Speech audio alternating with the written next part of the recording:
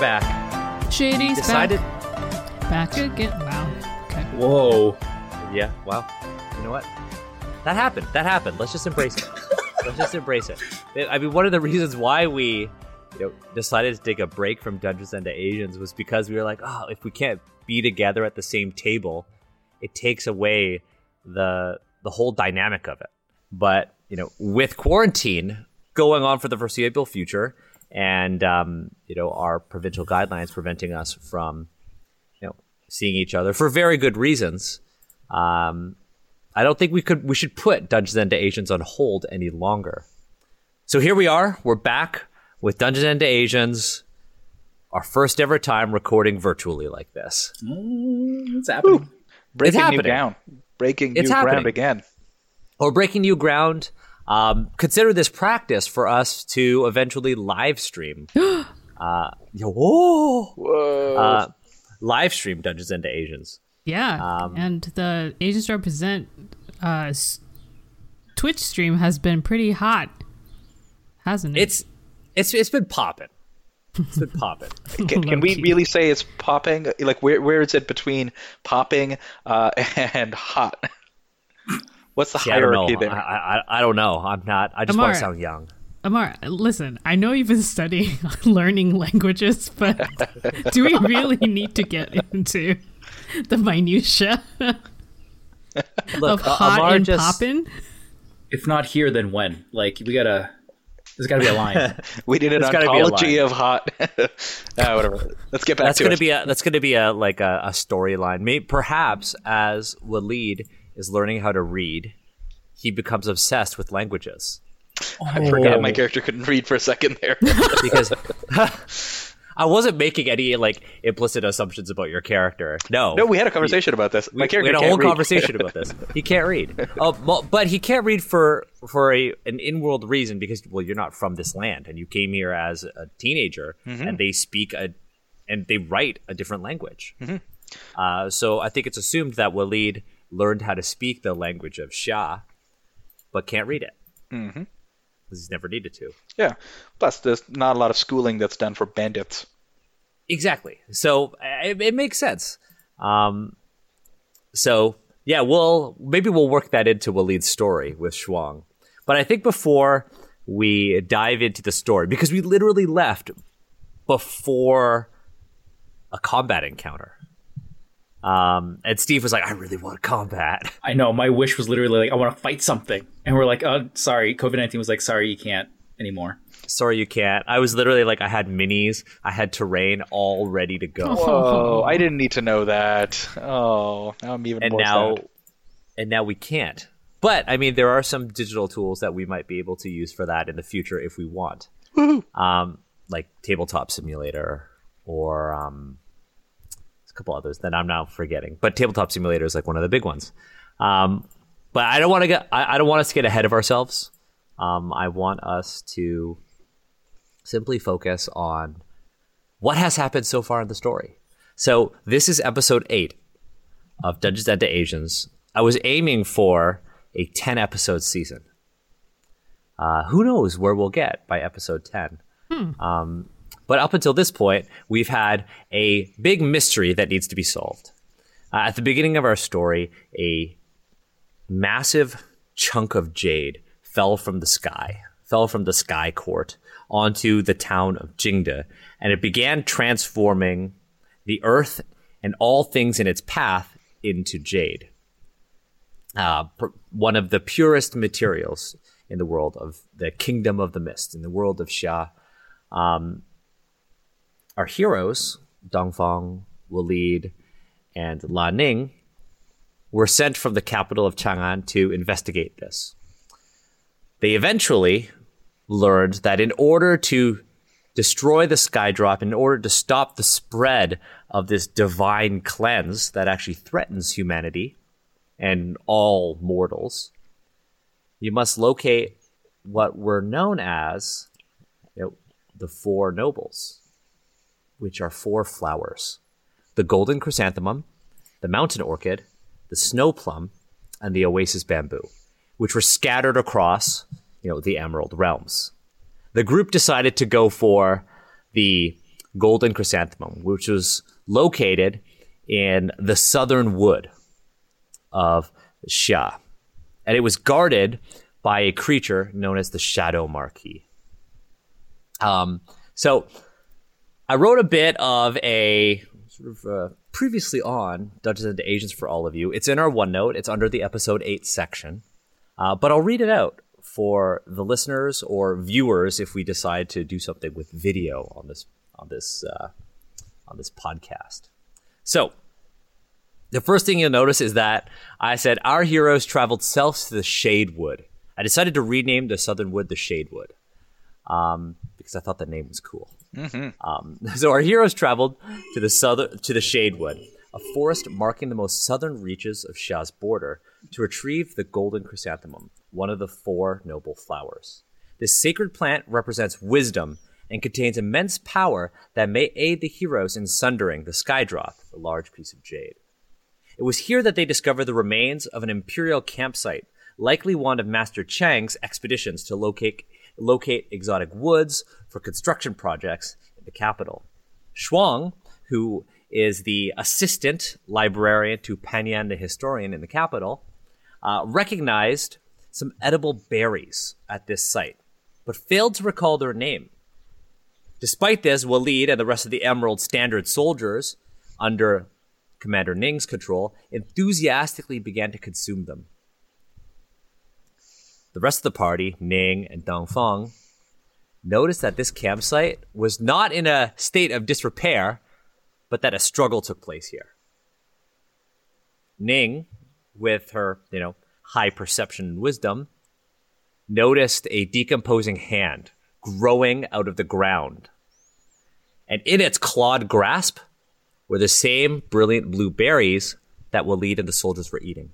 It was in that moment that Shuang recalled that this wonderful tasting fruit was known as Death's Delight, and that they grow from corpses that lie dormant in the earth. So Death's Delight was also a name that I added after we recorded episode 7. I was like, that's a cool name as well. So I added Death's Delight as the name of the fruit. And it was during this sort of shocking revelation that this shadowy beast emerged from the forest. It was the size of a massive, massive dog. A dog actually about as big as the war horses that you were riding. Right?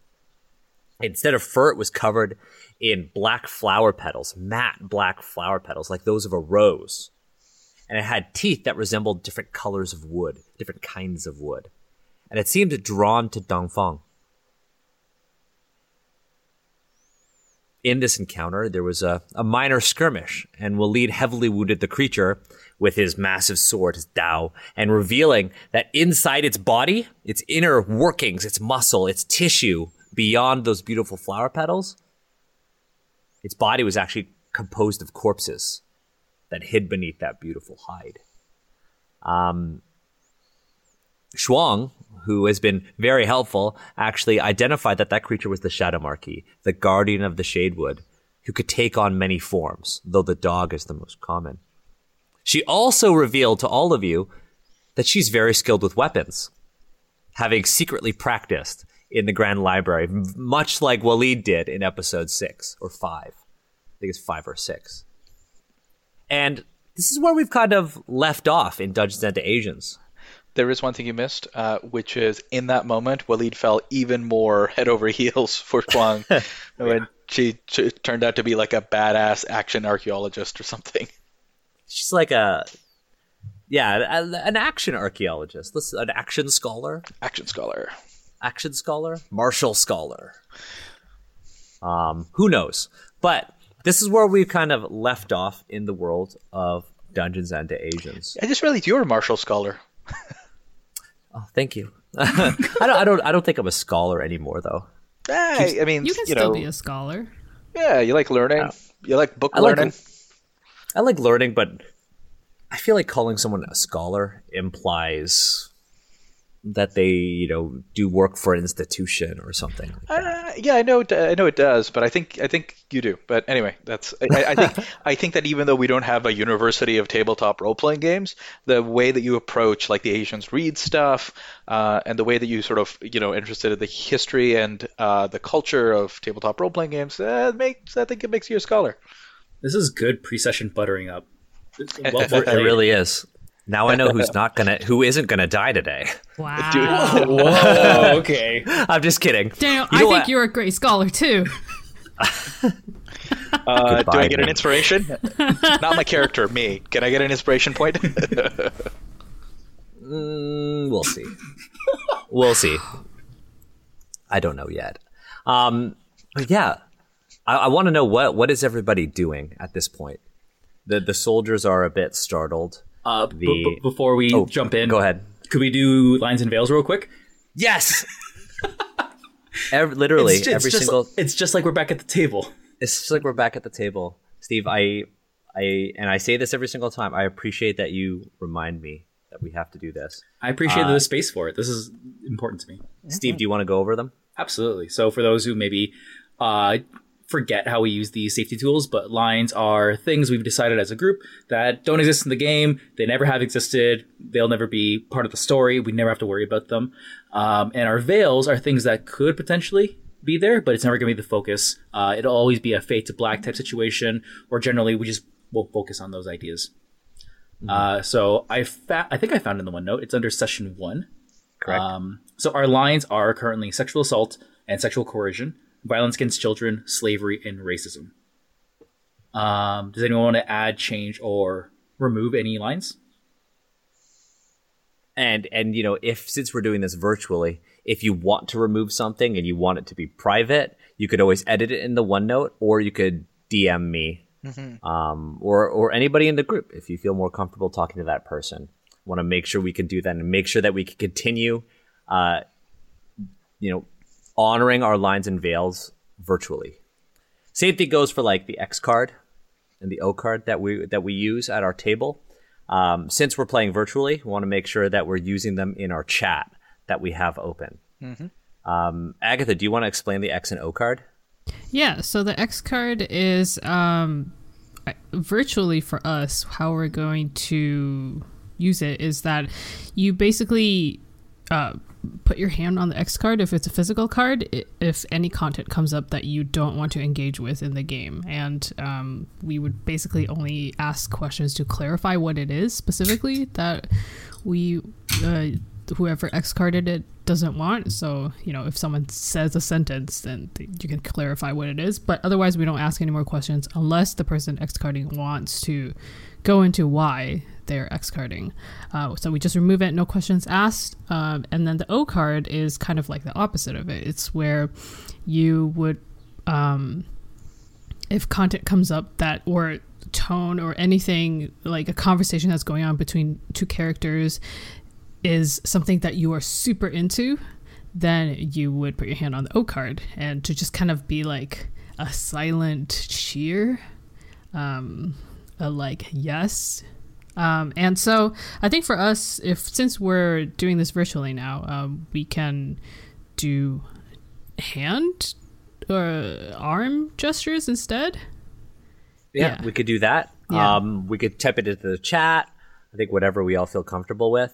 If somebody types it into the chat and we don't notice it, then one of us can maybe bring that up or anything like that. Yeah. One thing that someone mentioned, I don't remember who mentioned this, that I thought was very useful is that if you see one person doing like either X or well, I think it's specifically for X card. If you see someone like crossing their arms in an X, then you do it with them. Then that way it will be much easier to notice. So if all of us are just going, yeah, then X everyone card. knows. Oh, okay, yeah, it's like a timeout moment, right? Yeah, that's what people do with timeout. timeout, man. Yeah, or like an O. We'll figure. I think we'll do that. So we'll make sure. So if somebody's typing it in the chat or somebody's throwing up that hand gesture or like that O. Yeah, I really like this. We'll make sure 2 hands. Yeah, right in front of the right in front of your face. You could do the O. Yeah. So yeah, we'll make sure that we continue to use those virtually. So thank you, Steve, once again for bringing that up. I appreciate the important role you play as not only one of the amazing characters in this adventure, but also a reminder of that safety is very important to us and that it should be our priority. Awesome. So, with that being said, what are we doing? What are our characters doing at the edge of the forest? I believe last time, Ning, you pulled me up, right? Because I was pinned by the Shadow Marquis. And yes. I'm like not doing super well hit point wise. No, actually I'm okay. But yeah, I think that's what happened. Yeah, I totally remember exactly that moment happening. No, I think Ning would help Dongfeng up. You grab by the forearms, one of those. Yeah, I like that. Just very soldier-esque, very there it is, badass kind of thing. Yeah, with a rough pat on the back. Yeah. Pat on the exoskeleton. Ning with her rippling forearm, you with your shrimp arm. Yes, my shrimp arm. Do you think even though Dongfeng is much taller than Ning, you think Ning's got bigger forearms than Dongfeng? 100%. Wow, you were right on that. Okay, I'm in. That's the fiction. I'm in. That's the fiction. I mean Dongfeng in all of the art we've seen is also kind of thin but big and tall. Yeah, I'm spindly. Yeah, and Ning is just commanding and has that glare in Ning almost is everything. cut. It's just, see, you say that, but I'm picturing somewhere where Dongfeng needs to get really beefy and they just flex and all the armor in Fast and Furious it all just comes off, the casts come off and it's just muscle underneath. That might happen. We'll see. Is that how shrimps work? No, because I think if a shrimp's exoskeleton came off, they would die. unless they were molting. I thought this was our shared fantasy. Does shrimp Sorry. molt? Yeah, I think any organism with an exoskeleton has to molt in order to grow. Oh, I see. And that growing could just be flexing. Same thing. Yep, that's it. That's it in the fiction right there. We're gonna have whenever Dongfeng levels up, it's just called flexing, and Dongfeng sheds their exoskeleton. Right. So they could get bigger. Yeah. And with every level up, Dongfeng actually looks more swole. I'm into it. Oh my god. It's in the fiction now. It's part of the fiction now. All right. It's canon now. Yeah. And we have to eventually commit a Dragon Ball Z style illustration of Dongfeng. Yeah. It's powering up. Yeah, every time Dongfeng levels up, they also do some kind of extravagant flexing pose. And then when people ask... You charge up? Yeah, when people ask what are you doing? Dongfeng would be like, I'm flexing. I'm flexing. I would love some Toriyama style art for us, where Dongfeng is kind of Cell, Ning kind of looks I'm gonna say Trunks. I think that's the fiction that I have in my head. Okay. Wooly I could see as a Yamcha. Yep. I was gonna say Hercule. Could be, yeah. I was gonna say Hercule. It's the beard. Sorry, we were playing Dungeons and Dragons, right? We're playing Dungeons and Dragons, not the Dragon Ball, the RPG. Yeah, we're fanning out over. That's fine. Yeah. So we have Ning helps Dongfeng up, get to their feet, pulls them up by the forearms. See all the soldiers kind of gather and collect them themselves. Shuang kind of turns to you, Waleed, and says, "Impressive technique, Waleed," as she's loading her crossbow. He's speechless, just straight up speechless for a moment, and then he just kind of says very low, "You too." Are you okay, Waleed? Oh yeah, that's great. Yep, doing just fine. I actually didn't take any damage in that last fight, I think. No, you just looked really cool when you attacked it. You did. I'm more out of breath from having seen this extremely badass display. And Shuang kind of looks and says, Commander Ning, what should we do next? So Ning is focusing on Dongfeng.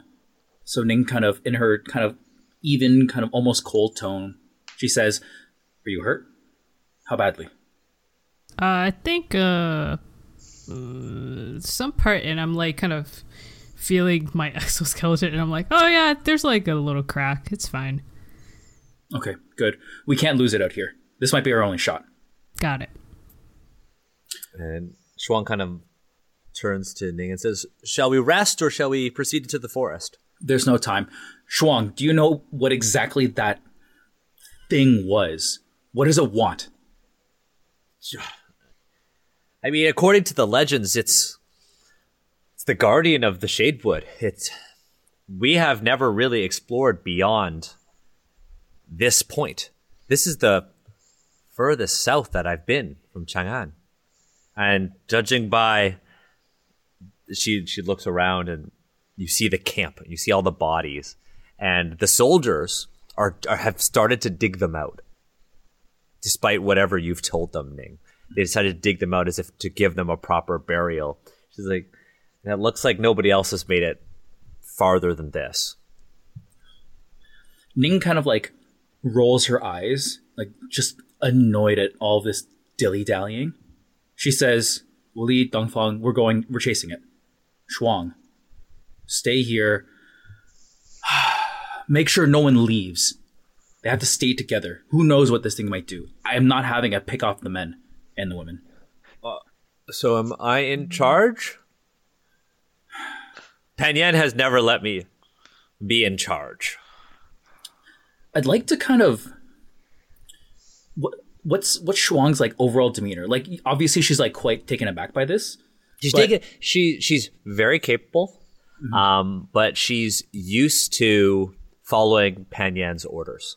She has spent most of her life living and working in the library. Yeah, I kind of got this feel that she's kind of like dorky and ditzy, but like once pressure is applied, like she could do it. She can do it. I feel like that's what Ning's read on this is. Ning has like a good sense of general insight into people's. That's 100% it. Yeah. So I think Ning kind of like puts a hand on her shoulder and she squeezes and says, by my order, you're in command. No one leaves. You stick together. No one goes into the forest until we return. She kind of... Go ahead, Amar. What were you going to say? Sorry, go ahead. She kind of... She pauses for a moment. Says, okay. She kneels down, takes off her backpack, puts her big monster manual, her bestiary, her biology book, the Flora and Fauna of Xia, sticks it in there, pulls out another book, a smaller one. The Art of Leadership. Cute. She opens it up and she goes, okay. And then she starts barking orders to all of the soldiers. Her tone completely changes. Nice. She gets them all to, she says, establish a perimeter. You're going to dig the bodies. We're going to set up a funeral pyre over here. You, in charge of offerings. You, stop eating the dead man's berries. And she immediately takes control of the situation.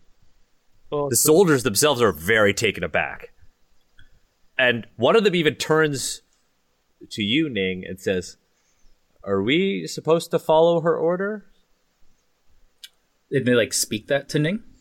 Yeah, well, with their eyes, with their look. Because you didn't leave one of them in charge, and she is not a member of the Emerald Standard. Yep. Ning stares daggers at the insolence of that. It kind of looks as if, okay. And it gets right to work. Can I say that in the background of this, you could see Valid like slowly walking towards Ning's horse, like surreptitiously, and like throws like a sweet treat or something like that into the horse's mouth, and then mounts Ning's horse and starts getting ready to ride away. He starts getting ready to ride away. You hear the sound of the of Ning's horse as Waleed mounts it, and you actually see this moment. Waleed looks very heroic as Waleed mounts the horse. The horse is actually rearing back. And there's this moment when Waleed's like, let's go. First of all, great horse sound effect. Thank you. Super immersed. I think, yeah, Ning doesn't have time for this. She just mounts another horse, whatever. I assume this forest is dense, but not so dense we can't use horses. I thought could last use a horse time. here. Oh, I thought last time it's we very... had to keep the horses there. Like we couldn't go further. I mean, you could go... your entire and now that you're completely splitting up the party, I mean, you as PCs and the rest of the NPCs, you might be able to slowly guide your horses through here, but it might be more efficient to go on foot. Yeah, I like that because Ning is like, Waleed, we're not taking horses. That's stupid. But You can see Waleed actually trying to squeeze the horse through the trees, and it's working. But slowly, and frankly, person would be faster. Yeah. Yeah. I think like for a moment he tries using his Dow to like cut back some of the. Is there like bush there? It's mostly just it's a temperate forest. Okay. So yeah, after a minute he goes, okay, fine, and he gets off and like urges it to go back to the camp. The horse kind of trots back to the camp and then repositions itself with the rest of the horses. These horses are very disciplined. Oh man, better be. It's my horse. Yeah, that's exactly it. So did the Guardian, the Shadow Marquee, did it leave an obvious trail, or are we looking for like clues now? Steve, you're always asking to roll dice. So would you like to roll dice? I would love to roll some dice. Why don't you give me a perception roll? Yeah. 15 total. 15 total. You see what looks to be a trail leading into the forest. A trail of not quite blood, but chunks of flesh and flower petals leading deep into the forest. Does this smell like anything? Yeah, does it smell like rotting corpse? This is really funny because I asked the exact same question last session. I was like, what does it smell like? Its outer hide smells like flowers. It's beautiful. But the inside smells awful. It's almost like the way I imagine the Shadow Marquee is it's literally a representation of nature. On the outside, nature can look very, very beautiful, but underneath the soil, there are a lot of dark secrets. And things unknown to the scholars of Xia. And that's what's inside the Shadow Marquee. Well, it's really all the people who came to the Shadewood seeking its secrets. So you definitely find a grisly, yet strangely beautiful trail leading into the forest. I think Ning, without saying anything, points to like the evidence of the trail and whatnot, just to kind of like make it obvious. Then Ning begins to quickly move, not run ahead, but like quickly move through the forest. It seems like it's wounded, right? So maybe we can catch up to it. Yeah. And, the higher a survival check, the more efficient you'll be in tracking it. Does anybody have survival? I don't. Oh. Ooh, I have survival. A lot of survival. Ooh. Yeah. Oh, this is sweet. Ning's just like, Willie, no, follow that. And Willie's like, I'm on it. I'm on it. That's 16 total. Oof. So, Waleed, you've learned how to survive in the wild. Mm-hmm. You've also learned how to survive in, urban environments because you are a bandit. There have been times when you've had to lay low and live off of the landscape. And you effortlessly track your way through the Shadewood. I don't even rip any of the nice new, was it silk clothing? Yeah, the silk clothing you're wearing underneath your really, really horrible armor. Yeah, like really old beat up bandit armor. And you make your way through the Shadewood, and perhaps after like 30 minutes of walking, you realize why it would have been a bad idea to take the horses in, because the forest becomes incredibly dense. Bushes of brambles, so like prickly bushes, kind of dot the spaces in between these thick trees. You can't even tell what color the trees are since there is so much darkness here. Only some light breaches the canopy, breaches the treetop. Do any of you have torches or dark vision? Or even low light vision? I don't think so. I'm pretty standard human. Yeah, you're a human. I remember this. Ning does not, because water ganassi do not have dark vision, and I think that's dumb. Yeah, that doesn't make sense. Like, creatures that live in water should all have low light vision, at least. And dark vision if they live in deep water. Yeah. So I think Dongfeng would have some form of dark vision because Dongfeng is a shrimp. It's true. It's a true story. True story. That's canon. Dongfeng, you're able to navigate through the dark, but as you get maybe 30 minutes in, Wally, you're starting to lose the trail, but only because you're having a harder and harder time noticing the signs of this beast moving through the forest. Now, you could light a torch. You could have Dongfeng take the lead. But you know how to find this thing, Waleed. Yeah. So what does that look like, Waleed? That you like kind of foundering?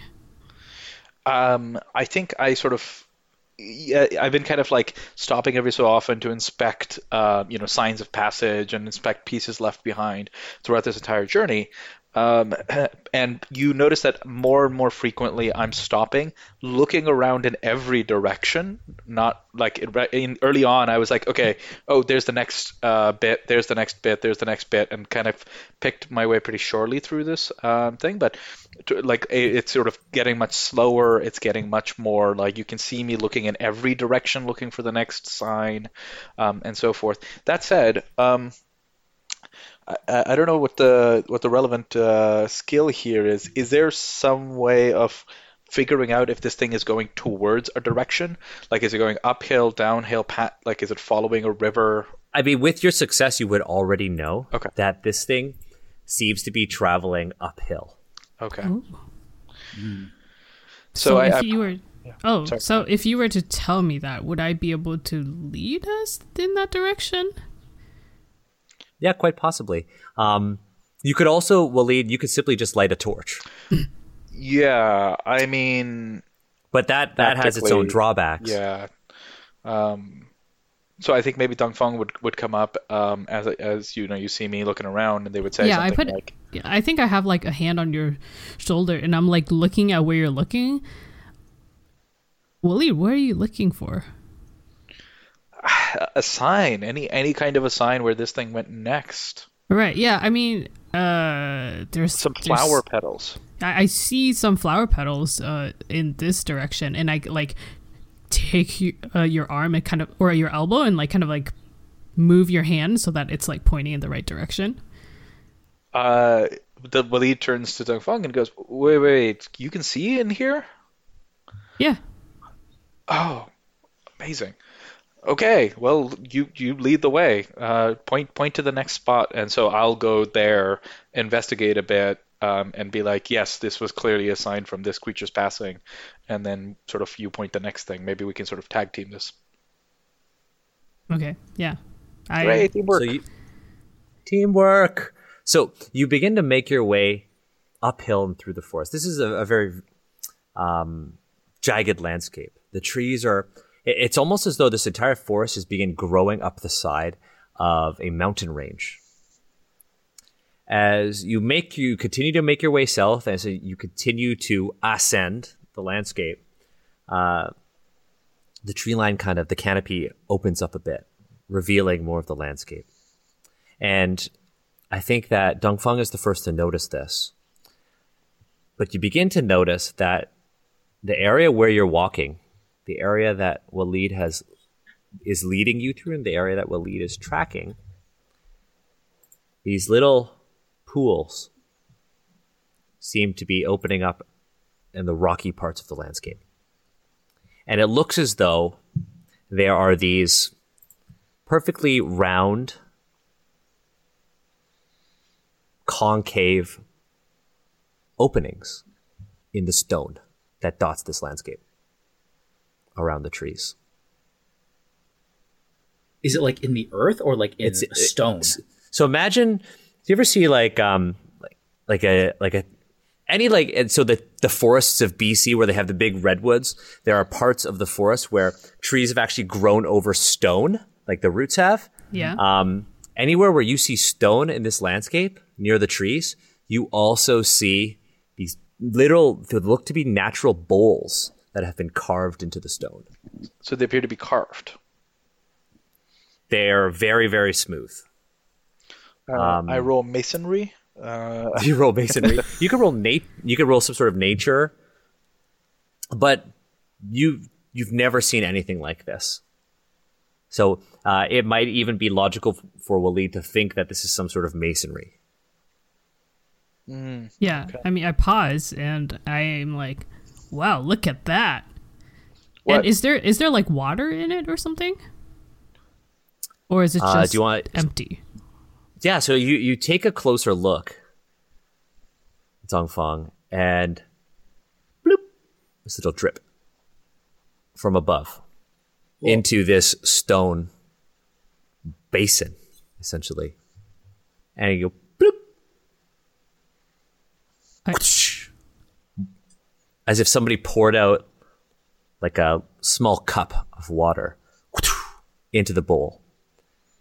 As you kind of lean in, you hear a sound. You hear as the stone begins to melt underneath this liquid. It seems to be dissolving the stone. Right. Boss, so we got some kind of acid rain situation.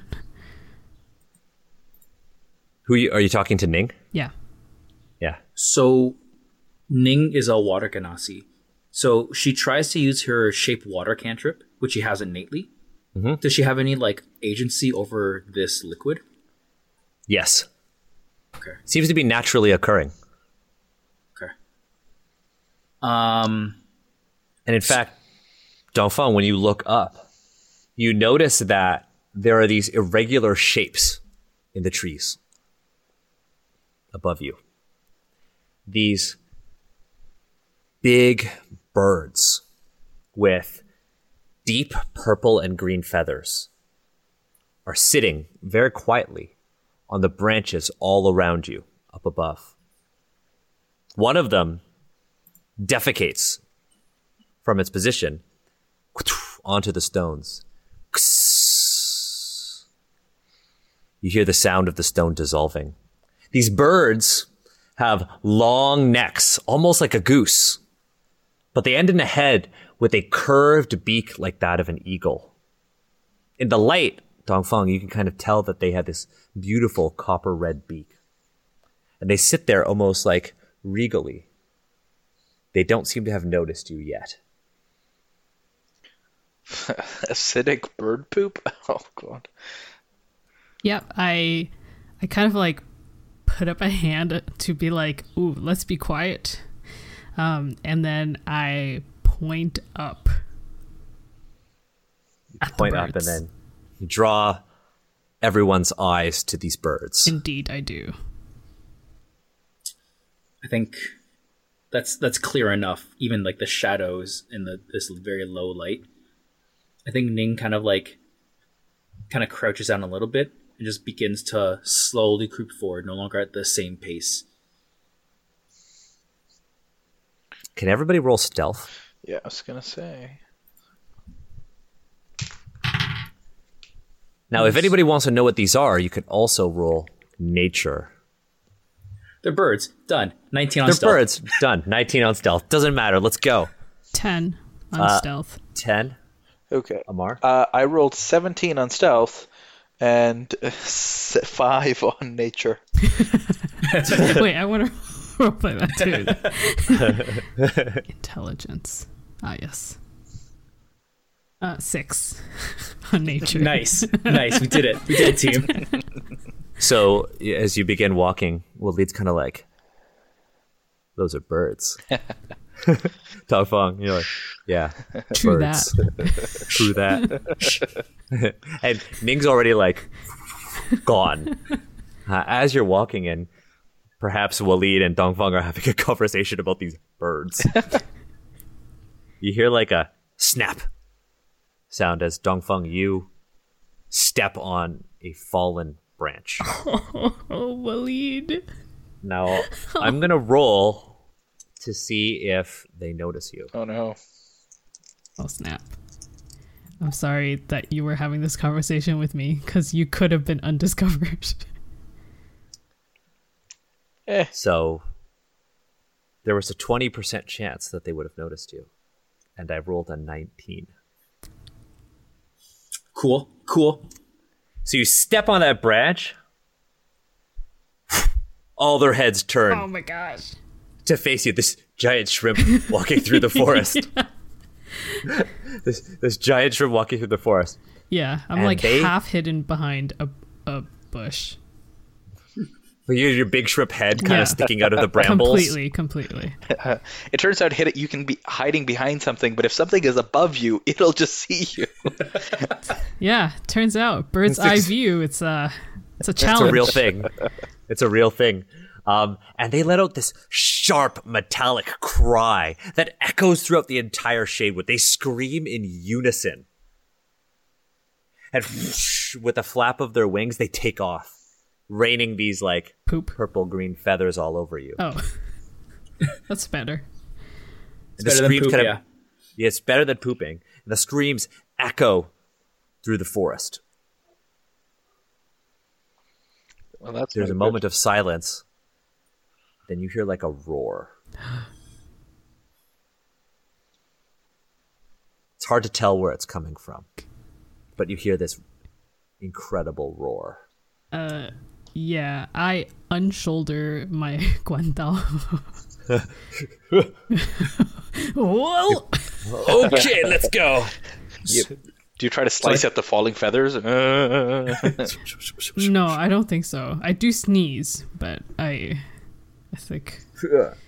Achoo. I wonder how, like, I feel like when Dongfeng, like, sneezes, do you think, like, Dongfeng's, like, gills or exoskeleton vibrates? Yeah, all of the little Little thingies? whiskers. Antenna? Oh, thank you. Antenna on my head, like, they all stand up. Like I've been electrified, and then they fall back down. It's amazing. Has anybody here seen the Tick TV show from the 90s? I have it on DVD. Oh, I love it. But in it, that happens to him a lot. His like antenna stands straight up. So that's what I'm thinking this is. I think Ning like immediately takes that kind of like moment to just like say everyone back to back and just quickly like makes it back over to the crew. Yeah. What's everyone's passive wisdom? Passive perception or wisdom?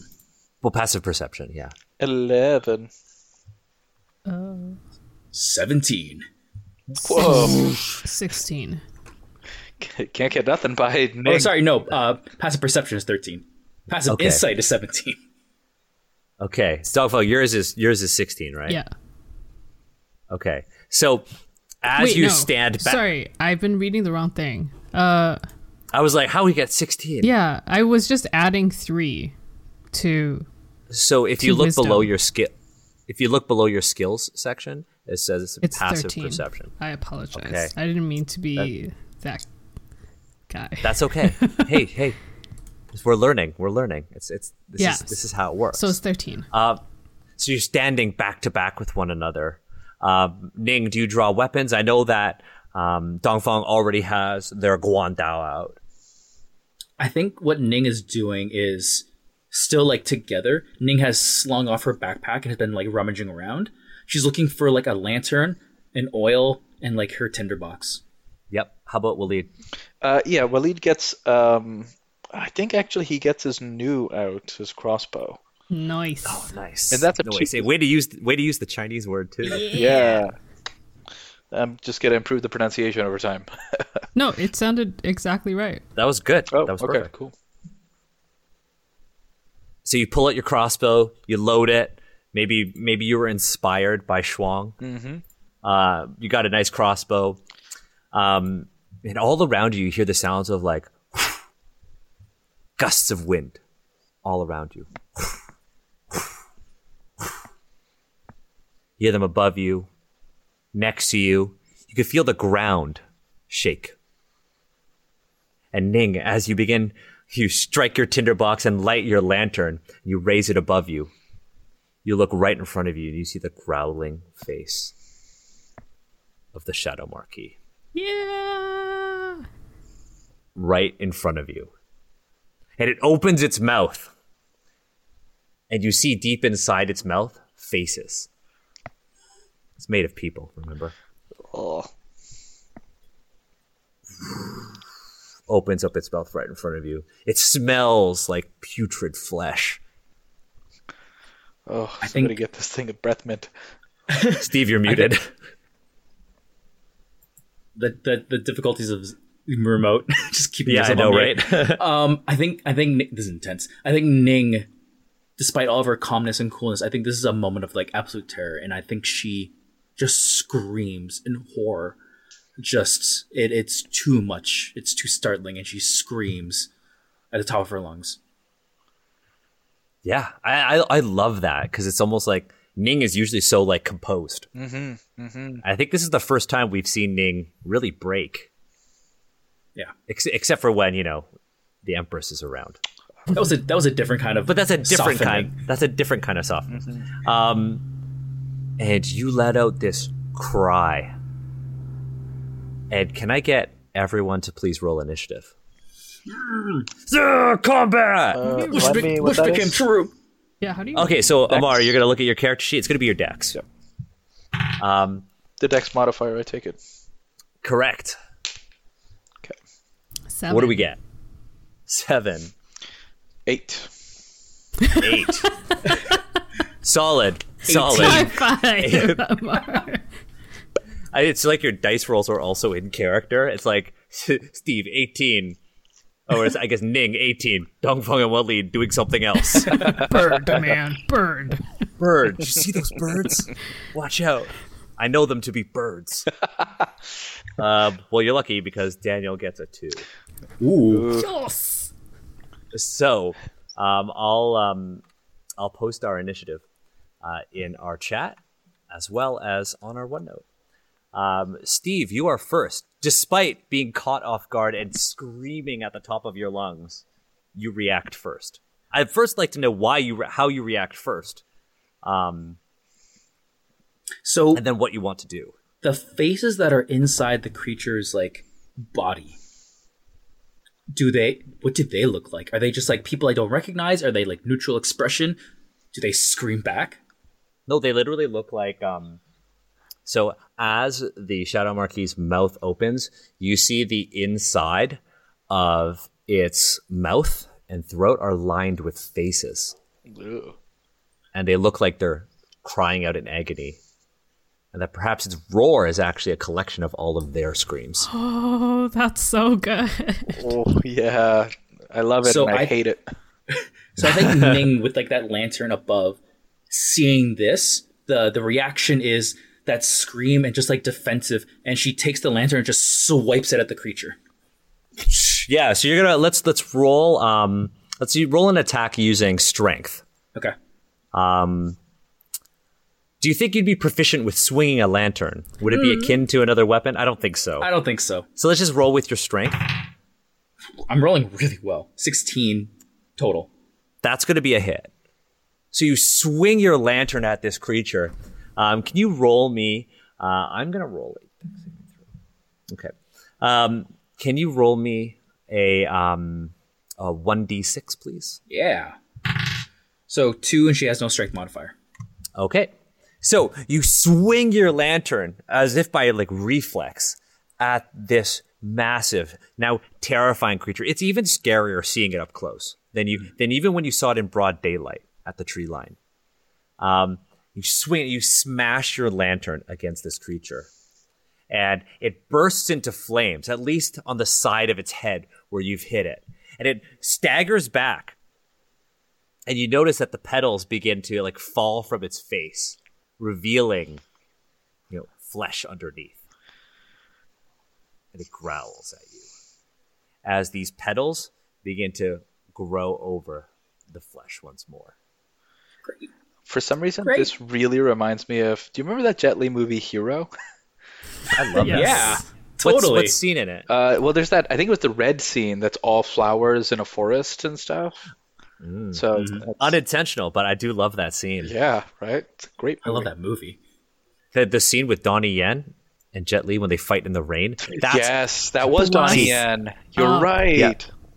See, Steve and I brought that up during our Oriental Adventures reads, because in both editions of Oriental Adventures, there are rules for psychic duels. When you literally walk into the street and you look at somebody and they're like, "Oh fuck," and then they run away.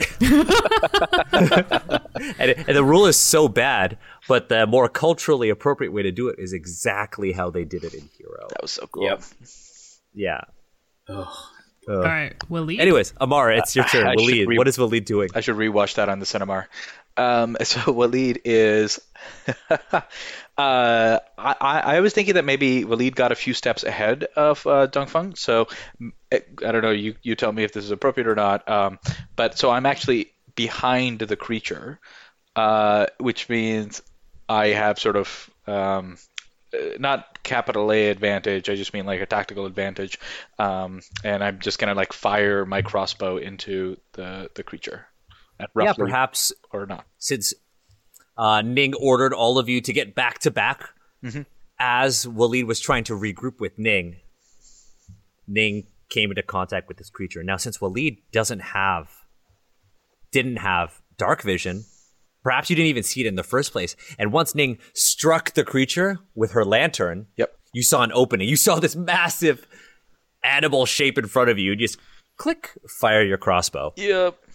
So give it a roll. Okay, so that's Dex +2, I think. Is that right? Correct, yeah, because you're proficient with the new. Oh, whoa, unnatural 20. Whoa! Okay, nice. And I roll a d10 for damage, which I should have done at the same time, but...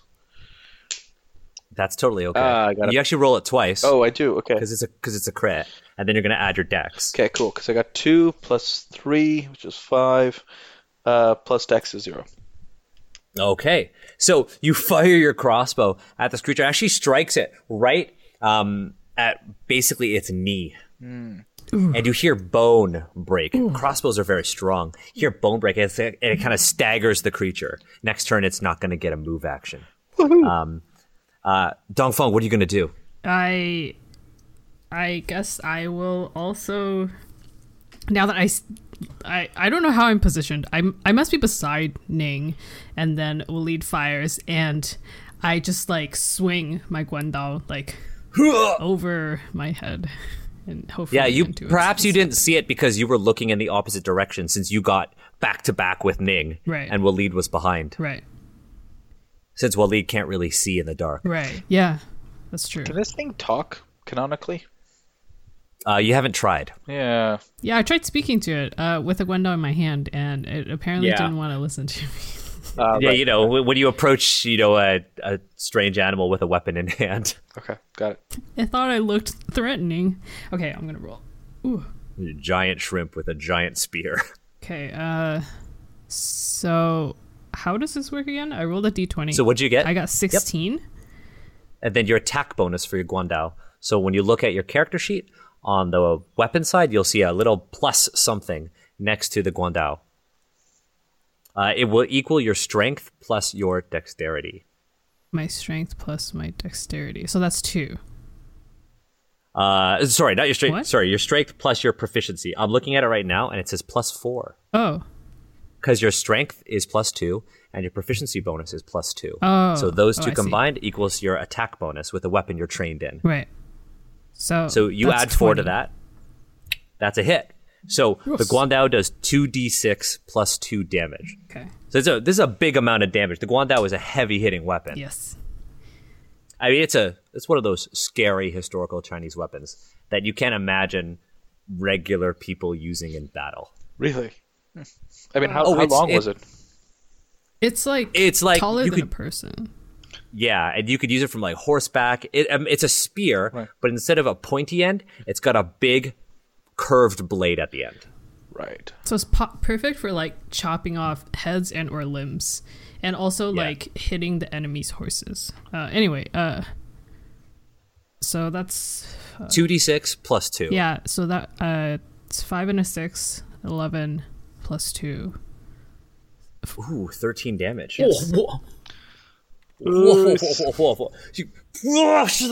You bring your Guandao down upon the Shadow Marquis, and you actually slice open its hind. Once again, you see like flesh dropping out of its body along with flower petals. Yeah. The creature kind of turns. It eyes you, Ning, as the petals regrow over its face. It roars, and this time you hear the roar for what it really is, a collective cry of all those who have been killed by the guardian of the forest. And it raises its claws, and it strikes you with its claw attack. Oh, boy. I'm pretty sure 23 hits you. Oof. Just barely. Just barely. Steve, you're going to take 9 damage. Oh my You're lucky to, gosh. as it slashes Ning with its claws. And whereas like a normal big cat or big dog attack might just like cut open your armor, this one throws you across the forest. Yeah. And you slam into a tree 15 feet from you. Yo. Okay. And this thing turns to face you, Dongfeng. Yo. And Dongfeng, you notice something. You notice something in this moment. As it turns and it kind of opens its mouth.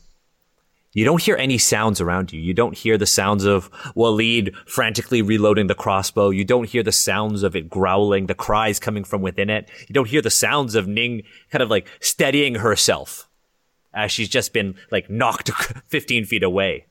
You don't hear anything, but you see something. Deep within the Shadow Marquis's maw, you see a golden glow. And then in an instant, you snap back to reality. Snap back to what's happening. And then you hear the sounds. It all catches up to you in an instant. I see. And I think it's Steve. It's actually Steve's turn. So I just went. We're back at the top of our initiative. And it's now Ning's turn. You've just been flung up against a tree.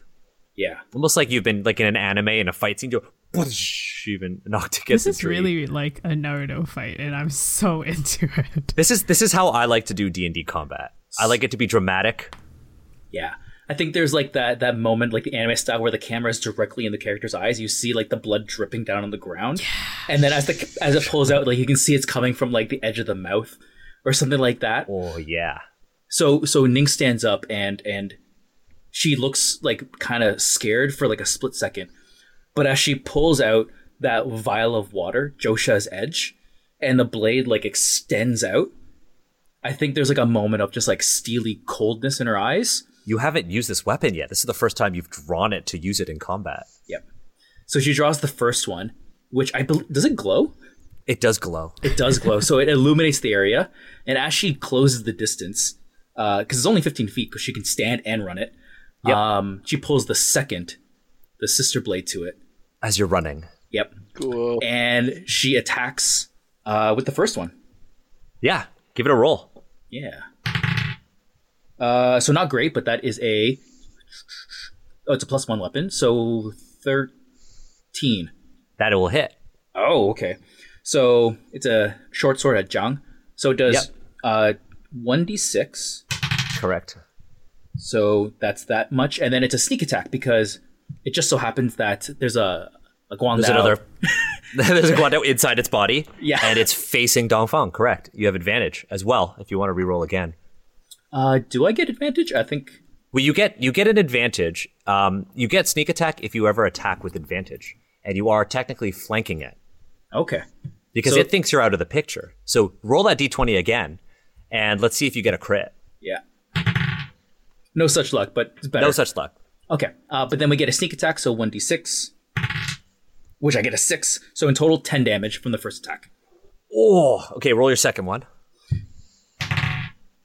So even better, but no crit. Okay. Roll your damage again. So this one doesn't have a sneak attack because those are the rules, but it is an extra 5 damage. 6 damage. Extra 5 damage. Because it's magic. 6 damage. 6 damage. Okay. So you just did 16 damage to this thing. Oof. Yep.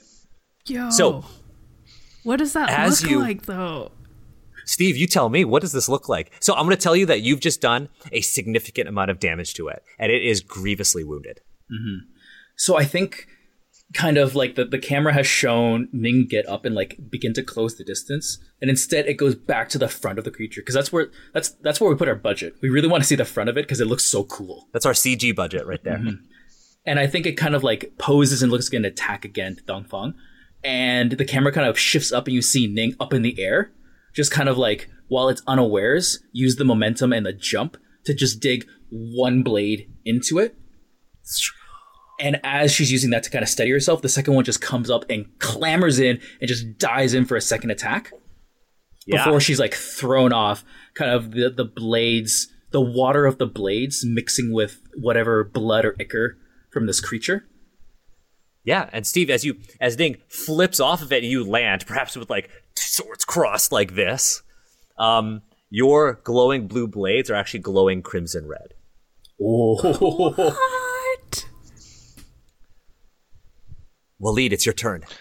I think Waleed looks at the massive amount of damage that Ning just did, looks down at his like plinky little crossbow, and it just like throws it down. So I don't know how it works mechanically, but is it my maneuver to take out the sword? I'm gonna bring it down. I honestly don't care as long as you sound and look dope. Okay, so what I'd like to do is kind of try to one up Ning. Which is obviously not going to be possible, as we know at the table. But whatever he's like, this is crap. He's going to pull out his dao, raise it high above his head, charge at the creature, but jump off of a nearby tree or rock to try to come down on it from above. Yeah, so you're going to both aerial attacks, basically. Parkour. Almost like when Ning comes in, jumps off. Waleed's already in the air with another strike. Yep. Let's see if you hit. Trying to one up Ning. Totally not going to happen. Let's see if I even hit, which I do not. Got a 6. Well, I got a 6. You hear like steel hit stone as as the impact of that actually vibrates through your arms, Waleed. Your sword is shaking. Exactly. So like a cartoon, it's shaking and my arm starts shaking with it. Exactly. Dongfeng, it's your turn. Now, I'll have it known that, like, none of you see this glow. Only Dongfeng. Oh. Okay. Yeah. So I think I'm... Wow. So I see Boss executing a cool move. I don't think I necessarily noticed what Waleed was trying to do. Because I'm like, focused in combat, right? So... If Waleed doesn't hit, then I don't think I necessarily notice it. And I'm just shouting, "Get the glowing thing! It's in its stomach!" As I like rip my Guandao out of its body, and then just like heft it up for another swing. Yeah, roll your attacks. You draw it through its body, spin it around, maybe just like an upward slash. Yeah. Gotta get that momentum. Okay, I'm gonna roll on the table this time because I'm kind of jealous of everyone's dice rolling sounds. There's this ASMR every episode. We have a little bit of that. Okay, so I rolled 16 plus 4. Okay, so that's 20. That's a hit. That's a hit. Okay. That's a hit, and you're gonna roll 2d6 plus 2. Okay. 1, 3, so 4 plus 2, 6. 6 damage. So you draw your Guandao through the Shadow Marquee, and you rise up again to slash it. Tell the group how you kill this thing. Okay, so I made a slash in its flank. Is that what you said, or? Yeah, right in its flank. Yeah, okay. And then it got like 2 tears on its like on top of its back. So I think what Steve said was that Ning actually impaled it. Oh, I see. With the swords. Okay. Yeah. So I think my second slash is like I spin around and then I go in through the same path that I did before, and it just like pull it up even further. So that it reaches all the way to the top of its body, and then it just kind of like bursts open, I guess. Yeah, so you whoosh, cut it with like such force that all of those purple green feathers that were on the ground fly up in the air all around you. Oh, nice! This is so Devil May Cry. You're holding your Guandao in the air as these feathers fall all around you, and the Shadow Marquee falls to the ground in 2 pieces. Cut right in half. And is there a glowing thing? And as you kind of lower your guan and take a look, you see that all of the petals that cover its body begin to open up and fall off as if it was, just out of bloom. And its body begins to fall apart. Inside it, you can see all of these different body parts of different ancestries, all of the victims of the Shadow Marquis. No animals, only humanoids. When, as this continues to fall apart, it's literally this massive creature is falling apart right in front of your eyes. You see lying there, you see the very gaunt skeletal corpse of a human wearing ancient robes of a style that you have never seen before. And in their hand, they seem to be clutching a golden flower. Was that the glowing thing that they it is glowing, and it is now everyone is able to see this. So inside, at the core of the Shadow Marquis, is a human with ancient robes holding this flower. I think Waleed would sort of jump in and try to stab some of the disappearing petals. Be like, die, die, die. Yeah, and they're not disappearing. They're just kind of falling to the ground. Yeah, just like swiping ineffectually at them as if trying to cut leaves. Yeah, You're like, for sure. yeah, that's it. You're over. Waleed, you did something. I mean, you were the one who did a ton of damage to it to begin with in the last episode. Mm-hmm. So, is it... I guess I kind of start walking forward, and I don't know if I necessarily pay a lot of attention to the body parts that are... So I think I'm just kind of like stepping You're on walking them. in the gore. Yeah. And I want to know, like, is there a way for me to see if I recognize the style of clothing? You could roll history. History. Okay. Yeah. And then also tell me, how old is Dongfeng? How long has Dongfeng been in Xia? 3,000 years. I think maybe a century. Okay. Yeah. 100 years. You don't look a day over 99 years. Thank you. I know, right? Today is my 101st birthday. Your buttering up game is on point today. I know. It's true. Okay. So do you have the... Oh, I also have your character sheet. Do you have the history skill? I do not. So you don't have the history skill, Okay. but you can roll with intelligence, which is -1. Yes. However, since Dongfeng would have been alive at the same time as this person, or you might recognize these clothings, I'll give you advantage on that roll. Okay, so I get to roll twice, right? That's Correct, and you -1 from each roll. okay. So that's, The dice sound. that's a 17. That's a 5. So 17. Okay. With the -1? Yeah, it was 18 and Okay. 6. You recognize this style of fashion, and it has not been in vogue since the previous age. Since the time that the four nobles walked the earth. Is it... Can I tell what class it belongs to? This person is the social class. Yes. Sorry. High. What class? It's a fighter. No. Wow. Or an Oriental adventurers, they would say, "Oh, it's a bushi." An Oriental fighter. An Oriental There's literally an Oriental barbarian. It's the worst thing ever. Oh my god. Yeah. So high nobility. Okay. Wait, this isn't one of the four nobles, is it? Does Waleed say that, or is Amar saying that? Amar is saying that. I should. And Daniel is saying that it is. Oh my god! Oh my god! Oh, really? But Waleed... So the four nobles were... So does that mean that Dongfeng was alive when the four nobles walked the earth? Or at least the fashion at the time would have been around the same.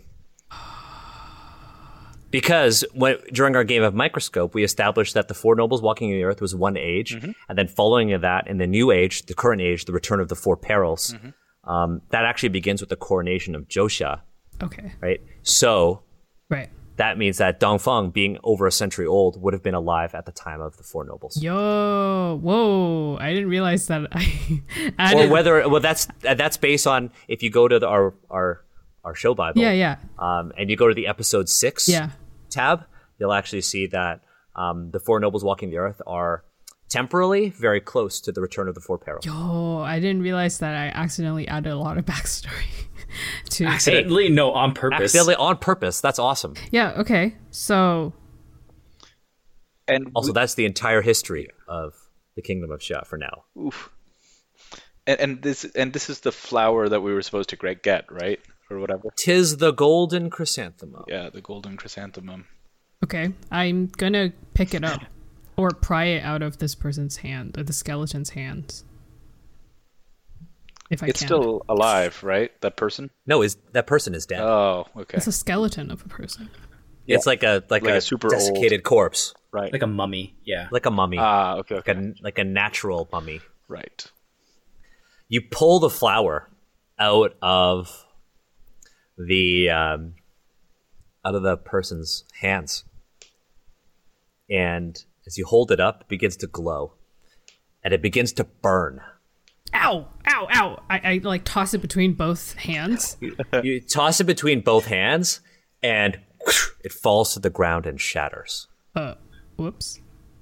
It shatters onto the ground, and you see sparks fly up in the air as its chrysanthemum, because you know a chrysanthemum has lots of petals, Yeah. shatters into 30 pieces. And these pieces begin to rise up into the air. They surround you, Dongfeng, I take a step back. and they follow you. Okay. Almost like the wind has caught them and they are following you, and then they engulf your body. They seep into your body through all of the cracks in your exoskeleton. Right. I would like my eyes to meet Walid's at this moment, and I just look freaked out. Yeah, what did Walid and Ning, what are you both doing? I think Ning is like taking a knee. That was not a grievous, but a pretty bad wound. Yeah, that's true. And one of her shoulders is like in a lot of pain, and it's not sitting 100% right. Ooh. So she's just kind of like watching the whole situation here, kind of like not sure how to react, but like kind of at the ready. I think Walid would sort of run in and try to brush them away like they're flies or something. Yeah, Walid, as you try to brush them away like they're flies, they burn your hands. They burn your hands, and your silk robe begins to burn. Oh no! Okay, I put that out immediately. Yeah. You put that out immediately, you step back. Dongfeng, you feel like your entire body is on fire. Your eyes, as they meet Walid's, begin to glow. Like the sun. Okay, so when I open my mouth, does light also shine out of it? Do you want it to shine out of it? Sure. And as they shine out of it, I say, "Not again." Do you say "not again" in a knowing way, like this has happened to you before, or like this is like you've experienced this feeling before? Probably the feeling. Okay, I think so this is a familiar feeling to you, being filled with celestial energy. Yeah, because I think this is maybe kind of a similar feeling to like when the jade spoke through Dongfeng. Very, very similar feeling. Yeah. And the burning stops, the glowing subsides, but there's still this faint glow coming out from all of your joints in your exoskeleton. You pick up your Guandao off the ground, and in an instant, that glow and that burning immediately restarts. And it surges through your body, through your arm, and into the hand that grasps that Guandao. Your Guandao begins to glow and bursts into flame at the blade. And the pain is gone. Fuck yes. So now I just have a torch? Well, as you kind of, what are you doing? Are you like turning it over in your hand? Well, I'm holding it and looking at where it bursts. Yeah, so it into looks, flame. well, the blade, I mean, it's definitely radiating the same amount of light like a torch, but it is a flaming blade. Oh, I see. Yeah. I kind of like freeze just staring at it. And then What is everybody else doing? It's just Dongfang's just kind of standing there holding this flaming guandao. I can't help but think like Ning is like captivated by like the majesty of this. This is like almost like sublime in that it's horrifying but also beautiful. And I think as the blade finally like gets the flame and like it seems like at somewhat of a stable state, I think Ning is back up on her feet. And she's like approaching Dongfang like with fear and like trepidation, just like unsure what's going on. And after a moment she just like whispers like, Dongfang, are you okay? I'm gonna like slowly lower the guandao onto the ground and laying it flat. So you put it on the ground, you lay it flat, and you let go of it? Yeah. And the flames go out. And you notice that on the palm of your hand, you see burned into your hand this what? Golden chrysanthemum! A golden chrysanthemum! A golden chrysanthemum. You will now be able to imbue weapons with the power of fire. Oh, That's yes. so ironic considering I'm a shrimp. You grabbed it. You grabbed it. Now this is what you have to deal with. Oh. Now there is more to learn here with that. And you will, slowly learn more about what you are able to do. I shouldn't have grabbed it, guys. Is that the response to "Are you okay"? What did I? I'm a shrimp. Yeah, I think I'm like, look, I've seen fried shrimp before. It's not great. And I just kind of like crouch down on the ground because I'm pretty overwhelmed. And like an Asian squat. Asian squat, and I like kind of like put my head on my knees, and I kind of like clutch at my head with my arms, and I just repeat, "That's not great." Okay, well, what's Waleed doing? Because we know what Ning's doing, we know what Dongfang's doing. What's Waleed doing? I think Waleed would come a little closer, squat down with Dongfang and say to them, how are you feeling? What's up? Because he doesn't know what the hell happened. Waleed, I thought I was Dongfang? gonna die. Straight up. Me too. Yeah, I turned red, didn't I? My shell turned red. Yeah, that isn't normal for you, is it? No, it means I'm cooked. Oh. Do you feel delicious? I could have like slapped you upside the head. I turn into fire. You imbue this weapon with fire. So I think that's a really good ending point. So you feel delicious? And I think that's the perfect ending point for this episode of Dungeons and Asians. We're back. We're back. We're back. Man. The crew's back. At the end of every session. What was that? Sorry, that was my chair. Oh, okay. Remote gaming. Sorry. At the end of every session, we do Stars and Wishes. We talk about the things we like. We talk about the things that we want to happen in the next session. So one of the things that Steve has constantly been wishing for is combat. So I brought you very dramatic combat. Yeah. And Steve killed it. That was awesome. Yeah. And I would have done the exact same thing if we were doing miniatures. I still do it anime style with the miniatures. Nice. So let's start with Steve. Stars and Wishes. So my star goes to Waleed for the hardcore parkour move. I love like the narrative of Waleed is like, well, I'm not gonna get one upped here, and then you go and you do it, and it just like fails. But Amar, you like play with that. Like that's a prompt for you to like yes and we turn into like a really, for me, like a super memorable moment that just like that for me. I know a lot of people like have images for how sessions go. That is my like title card for this session. I agree with you. I love what you did with Amar. You do a really good job, not even just in D&D, but in TTRPGs in general. You do a really good job of taking failure and turning it into something very interesting. Oh, Yeah, shucks. I agree. I love that. Okay, so let's go to Amar then. Amar, what was your star? Oh my god. Clearly to Ning for that like super badass moment. But also actually I really, really enjoy the way Steve plays, not to pile it on with the stars here, but I really enjoy the way that Steve has played Ning with like this like high strung tension, and to sort of to finally actually see her open up with her feelings was like, that's really cool. Yeah. How about you, Agatha? Star. I think my star is to you, Daniel, for the combat. It was just really fun, and the way that you handle tension in combat is super cool. I feel like I'm learning a lot as I'm like learning from your DMing, like the way that you handle the pacing and things like that. It was just really cool. I like all of the descriptions that you gave, and the way that you added the sound effects of the wind, of the birds. I thought you were gonna talk about the horse. The horse was also great. Yeah, so I think this is like really cool.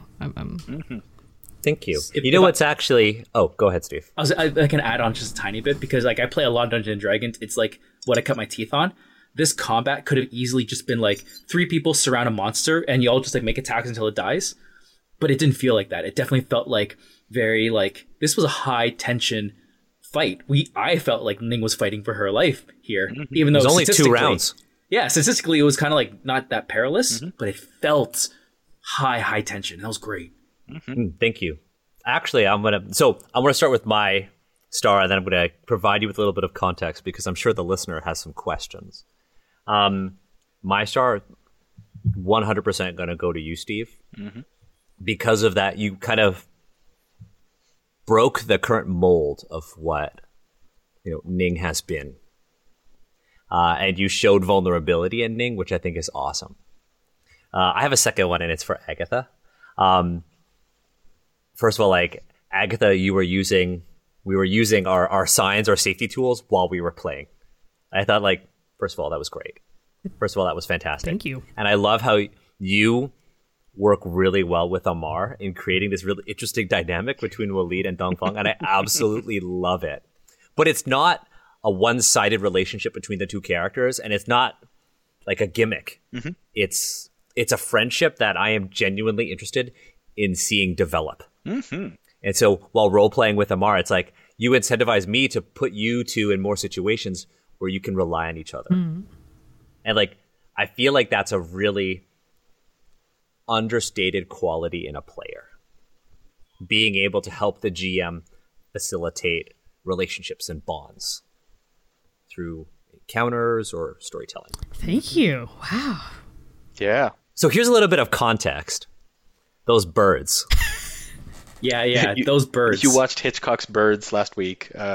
So those birds are actually a real mythological Chinese bird. Cool. They're called poison feather birds. So in China, there's actually a type of bird called the crested serpent eagle. You can look it up if you want. The crested serpent eagle is a very large bird that shares a lot of the physical characteristics with this one, except for the long gooseneck. But the poison feather birds, or they're called gen birds, are exactly what I said. They have their droppings can dissolve stone. And if you actually take their feathers, it was said that their feathers could be used to make wine poisonous. Oh. Yeah. They're essentially a common creature, a common bird outside of the charted areas of China during the Han Dynasty. Whoa. Do they have like a real life relative like today? Yeah, the crested serpent eagle. That's a real bird. What? Cool. Cool. Yeah. Well, that's what ornithologists think. There was actually an ornithologist at the ROM named Brad Bird. It's the perfect name. Oh my God. Ornithologist. I actually worked with him. He was, I helped him deflesh a trumpet swan. Like take the skin off of a big 100-pound swan. Yeah, that's the bird. Oh my gosh, that looks so a funny. real bird. Yeah, it's a funny look. It's like a fat eagle. A fat punk eagle. Yeah, fat punk eagle. But, the Chinese had a way of essentially describing monsters outside of their realm of understanding. And that's what monsters are in ancient China. That's why I didn't have the birds attack you. Right? Because when you think about it in D&D, whenever you encounter a creature that is different or strange to you, the players immediately think that it's going to be an encounter. Yeah. Because creatures and monsters in D&D represent, like we've talked about on Asians Read, theological virtues and evils. Yeah. But in China, monsters aren't that. Monsters are literally representations of what the Chinese didn't understand, or they were their way of understanding things that they saw in nature. So these gen birds, these poison feather birds, while they have mythologically some really cool qualities, weren't going to attack you because they had no reason to. They were scared, and so they ran away. That's really cool because my D&D mindset was like, oh my God, there's so many birds. How are we going to kill them all? Which is like, that's a very D&D way of thinking. So thank you for that context. And so I'm trying to subvert that. So yeah, that's what those are. If in case you were wondering, or in case the listeners were wondering. Yeah. They're documented in a book called the Shanhai Jing, which is the classics of mountains and seas. Very cool. Thank you. Yeah. Hey, you are. They're mentioned in like 3 sentences. But yeah, so let's go to wishes. What do we want in the next session? Let's go back to Steve, and then we'll go Amar, Agatha, and then myself. So Steve, what do you want? What do you wish for? My wish is that I could hug my friends and be with my friends, but that might not happen. And be with friends. I think my wish, if that can happen, would be maybe learning more about this noble. This noble's body is here, and there's got to be like something here that we might be able to learn. Okay. Amar, what's your wish? I want a superpower. What the hell? Why is Dongfeng getting this? Oh no. Dongfeng, grab the flower. I don't have control over this. Yeah, no, that's really, really cool, and I definitely want to like learn more about the Four Nobles, and that aspect of this mythology I think has been one of the more interesting bits for me anyway, that has stood out. Sweet. Agatha, how about you? I want to add on to Amar's wish in that I want to see what powers the other PCs get. Wants Amar and Steve to get powers. Yeah. I love how you want us to get powers, but totally you could just like take all the powers yourself. Just like get all the nobles' powers, put them in Dongfeng. Look, see what happens. One is already painful enough. Don't you remember how Daniel was describing it? It's actually going to be really interesting because when you go and eventually learn more about the nobles, you'll be able to determine what thematically what kind of powers you're going to get. So the golden chrysanthemum is aligned with the south, and the south in China is aligned with the vermilion bird. Darn it! I knew it. I was like, not the bird. Shrimp bird. Yeah, the phoenix. It's the phoenix. So the fuck is a phoenix shrimp? Fascinating. I'm into it. Oh, dislike. You know how when you cook a shrimp, they start off as white, and when you cook them, they kind of turn pink. Yes, I do know. That's the fuck. That's your cooked shrimp. That's why I'm Maybe vermilion. Maybe your colors change now. That's up to you. Oh my gosh. But then we'd have to commission new art. I have to say that is super cool though. I like the opposites and the tension of the opposites within one creature in this way. Yeah, no, it's actually pretty cool. I mean, Ooh, can you activate fire underwater? Is it like lightsabers? You can use it underwater? Like, you don't know. We'll find out. We'll have to figure it out. My wish is for you three, the players, to engage in small talk with the NPCs. Okay. Oh, with the NPCs. Okay. I love small talk with NPCs because it makes the world feel real. That's true.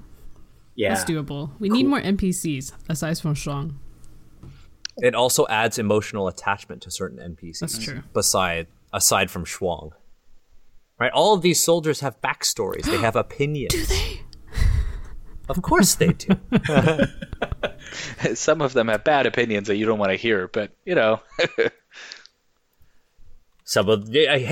maybe you want to hear these bad opinions. Sure, yeah. Right? Maybe Steve would. Who knows? Does everybody like the Empress? Is she a well-liked person? You don't know. You're just in the capital. That sounds quite treasonous. I know. That sounds quite treasonous. And perhaps some people might talk to certain characters about things like that, and that's where tension can come from. Oh, Cool. sweet. I don't think they would talk to Right? Lan Ning about it. Yeah, that's hold what I'm on. thinking. Hey, Ning, ever think about assassinating Zhou Shan?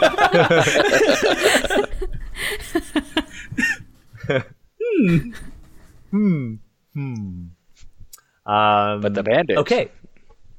But the bandit. So yeah, let's end this. So let's end this. Agents Represent is part of the One Shot Podcast Network. You could tell we're rusty. We haven't done this together in a while. If you head to oneshotpodcast.com, you can listen to a variety of amazing podcasts like The Broadswords, an all-women actual play Dungeons & Dragons podcast focusing on roleplay, narrative, and diversity at the gaming table. Mm-hmm. If you have questions about this episode's themes, the monsters we discussed, the weapons we discussed, the pronunciation of things, or anything else related to Agents Represent, if you want to sponsor this podcast, let us know. You can get in touch with us on Twitter at AZNSRepresent or via email at AZNSRepresent@oneshotpodcast.com.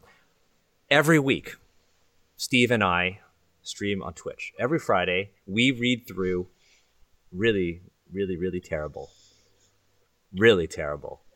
80s and more recent Orientalist work, and we critique it.